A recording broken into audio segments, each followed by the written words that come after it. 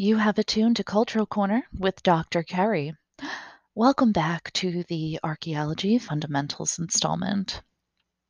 Today's episode actually marks the final installment of the Archaeology Fundamentals. So, you'll recall this season that we spent a lot of time discussing what archaeology is, how archaeologists think, how the field of archaeology has developed, as well as the kind of specialties within the discipline. But we haven't yet talked about protecting archaeological resources and why that's important, which is perhaps an apropos way to wrap up the podcast. So, the view that archaeological resources are non renewable resources actually arose in the 1960s environmental movement. So people at this time were really reckoning with how catastrophic urban expansion really was to archaeological sites. So when ground is broken to build, say, a new shopping mall, for example, any archaeological resources that may lie beneath the surface actually become jeopardized by that construction activity. And once that site has been destroyed, it simply doesn't regenerate itself. That information attached to that site, those artifacts, those features, and the story we can tell from those things really is something that becomes lost forever. So, one of the biggest threats to archaeological sites is indeed urbanization. Chaco Canyon is really a famous archaeological site that's located in northwest New Mexico. And it's known as the densest concentration of pueblos at Chaco Canyon, which have been dated between AD 850 and AD 1250. So, these pueblos at Chaco Canyon have been standing tall for well over 1,000 years, but their integrity has been recently threatened. I do have an article for you in your learning path that reports on fracking that occurred near Chaco Canyon.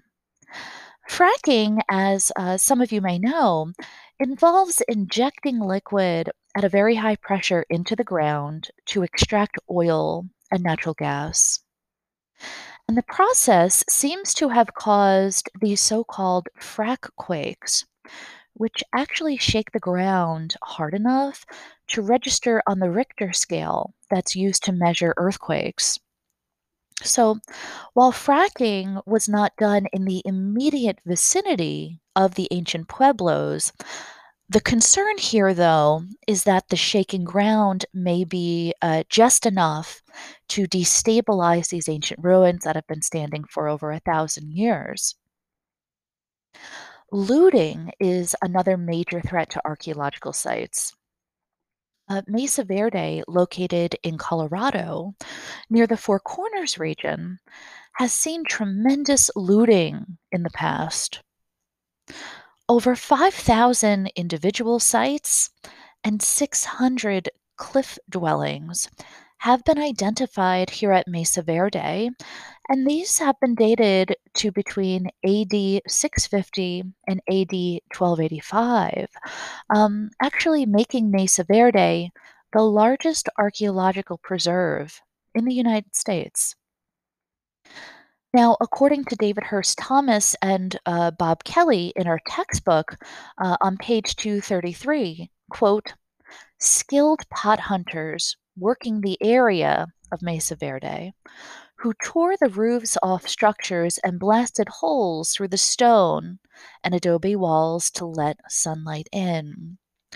600-year-old roof beams disappeared in the looters' campfires. Hundreds of purloined pots appeared on an expanding curios market, and sacred kivas were damaged beyond repair. End quote.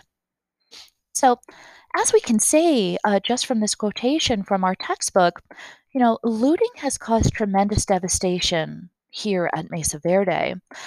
But this is a problem that we see at many other archaeological sites too. Looting has been especially a serious problem at military sites, particularly those pertaining to the American Civil War. Now, some people might add that the location of sites on private property is another threat. In just a moment, we're going to pivot to historic preservation legislations that, over the last century, have been aimed at documenting and protecting cultural resources. But as we discuss these, I think you'll notice how the regulations only apply to sites with what we call a federal or tribal handle or connection. Sites located on private property are really typically out of the scope of historic preservation legislations, which makes sites on private property particularly vulnerable. Now, approximately 90% of all archaeology done in the US is not academic. Rather, it occurs within an industry that we call cultural resource management or CRM. Most archaeologists today, in fact, well over 50% of archaeologists today, are employed in this industry. CRM is defined as a professional field that conducts activities, including archaeology, related to compliance with legislation. And it's those legislations that we are very interested in for today's talk. So, the Antiquities Act was among the first of these historic preservation legislations, and as such, really became the foundation for all subsequent historic preservation legislations. It was signed by President Theodore Roosevelt in 1906, actually in direct response to the dramatic looting that was taking place in the American Southwest at sites just like Mesa Verde. So, the Antiquities Act makes it illegal to excavate or collect remains from sites on public land without a permit. And permits can only be granted to museums, universities, and scientific institutions. The fine for violating the Antiquities Act was pretty steep in its day. So remember, it was passed over 100 years ago in 1906. So the fine stood at $500 and or a penalty of 90 days in jail. The Antiquities Act, though, also created the National Monuments Program, which aims to protect endangered cultural or natural landscapes located on federal land.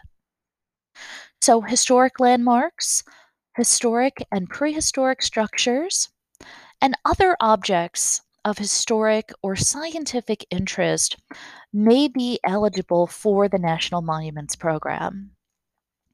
In your learning path this week, you'll see that I link you to an article that reports on some newly declared national monuments that I really hope that you'll take time to include in your studies this week. Another important legislation is called the National Historic Preservation Act. It was passed in 1966, and it essentially states that the federal government must consider its effects on historic properties, and this includes archaeological sites. So, in other words, what this means is that an archaeological consultation or survey is actually required before construction projects funded by federal dollars, those that require federal permits, or those located on federal land commence. So, when you think about it, this law applies to really an extensive amount of construction sites in the US. The National Historic Preservation Act also created an important program called the National Register of Historic Places, which is a kind of national preservation program.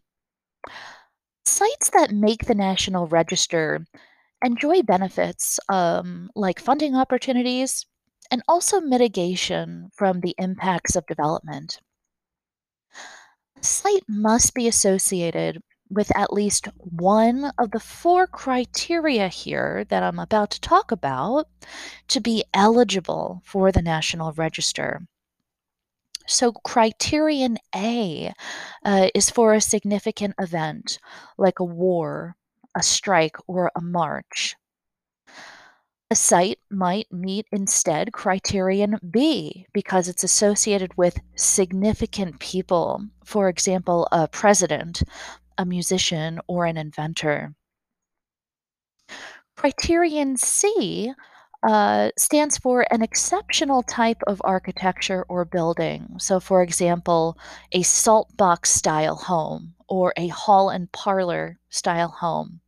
Or criterion C can also mean a site or structure that exemplifies a particular time period, such as, say, the federal period. And lastly, criterion D is a site's potential to yield information or data about the past. So, as you can imagine, in fact, many old buildings and archaeological sites do become eligible for the National Register for meeting criterion D. Um, one of the more popular criterions that are used to meet the standards for the National Register. I do want to mention that there are some special exceptions, though. Sometimes I teach a class on just CRM where we spend a lot more time looking into these exceptions. But for our purposes, I'd like for you to know that relocated structures, reconstructed buildings, commemorative structures, and sites less than 50 years old are usually ineligible for the National Register. And I'll ask you to think a little bit, perhaps on your own, why this might be. Um, it really has to do with a site's integrity being compromised, and the fact that some things just aren't typically historic in their own right yet. I do have a few examples of sites located in New Jersey that are listed on the National Register of Historic Places that I'd like to introduce you to. Perhaps you recognize some of these. The Church of the Seven Presidents, located in Long Branch, is one example. The church was constructed in 1879 as an Episcopal church. It's emblematic of so called Gilded Age architecture, and it originally had this beautiful Gothic style Tiffany glass. During the late 19th century, Long Branch was considered like the Monte Carlo of vacation beach town destinations, and it was frequented by elites of the day, including seven presidents, so hence the church's name. So the seven presidents are Arthur, Garfield, Grant, Benjamin Harrison, Hayes, McKinley, and Wilson. The church was listed on the National Register in 1976 for meeting criterion B for significant people, right? So this makes a lot of sense to us. But also for meeting criterion A, significant event. Again, for becoming that premier vacation town, which really kind of falls under the purview of an event as the regulations are interpreted. Now, the next example I have for you is Count Basie Theater in Red Bank. It opened in 1926, actually originally operating under the name of Carlton Theater. And it primarily hosted vaudeville acts, which are these dance, comedy, and musical acts, during its opening years. But Carlton Theater also showed very early motion pictures, which is really just kind of a cool fact. It's very cool to me.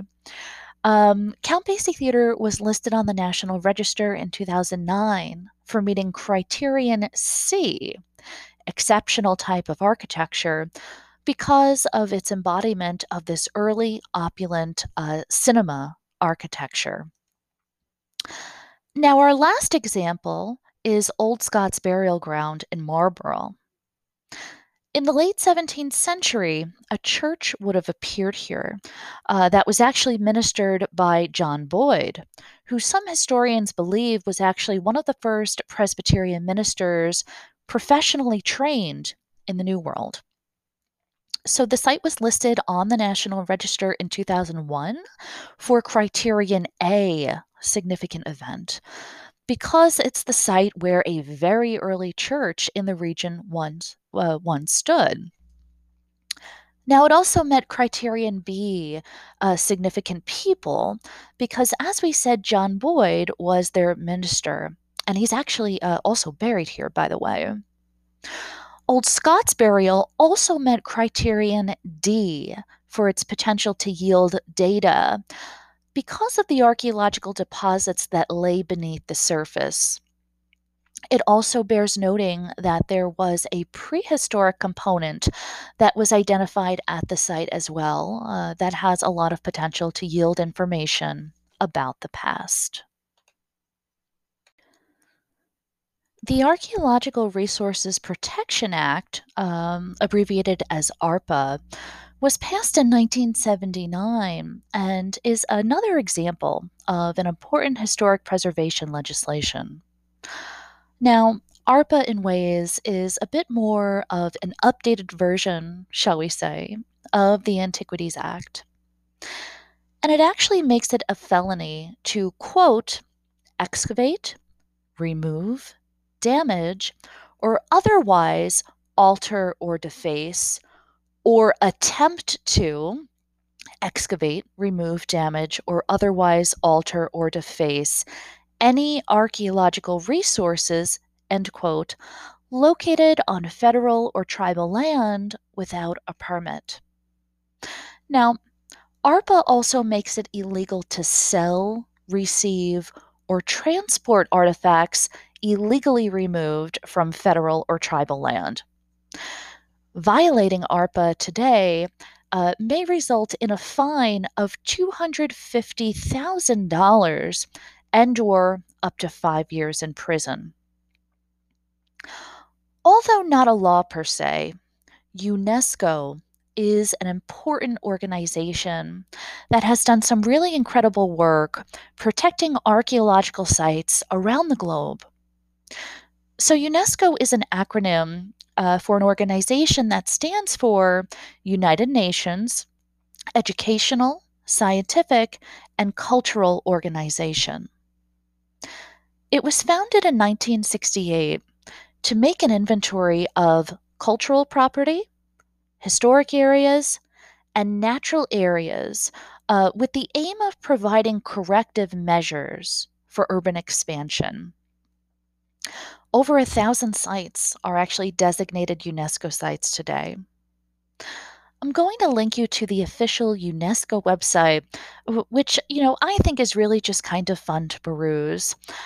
They have a really neat interactive map that allows you to spatially see all of the UNESCO sites, but you can also click on each site and explore the details. So I hope that you'll make that resource part of your learning path this week. Now, the very last legislation I'd like to acquaint you with is a really important one, and that's NAGPRA, which stands for Native American Graves Protection and Repatriation Act. It was passed in 1990 following, this real shocking report conducted by the American Association of Museums in 1988, and that report revealed that over 43,000 Native American skeletal remains, including victims of war, were held in U.S. museums. So the Senate, by and large, was pretty shocked by this. And the report really raised a lot of questions and concerns about who owns the past. So NAGPRA was born in part from these events, and NAGPRA has several aims, and I'll walk you through these. So, number one, to protect Native American graves on federal and tribal lands. Number two, prohibit the sale of Native American remains. Number three, recognizes tribal authority over Native American remains and objects, and we'll talk about what objects in a second. And lastly, requires an inventory and repatriation of remains and objects. So, by repatriation, it is meant that the human remains and any associated objects are returned to tribal descendants or an affiliated tribe. And the specific objects of concern here are those that are considered funerary, meaning that they're placed within a grave or associated with human remains. Sacred objects are also considered here, meaning those that were used for ceremonial or religious purposes. And objects of cultural patrimony are also covered here in NAGPRA, which are those that have cultural importance. Now, this does bring us to the end of today's episode, and it also marks the final installment of the fundamentals of archaeology. I hope you enjoyed listening as much as I've enjoyed creating these episodes for you. I wish you good luck in your future studies, and I hope that these episodes have inspired a new sense of appreciation for archaeology and its treasured sites. Thanks for listening to the Fundamentals of Archaeology on Cultural Corner with Dr. Keri. Take good care.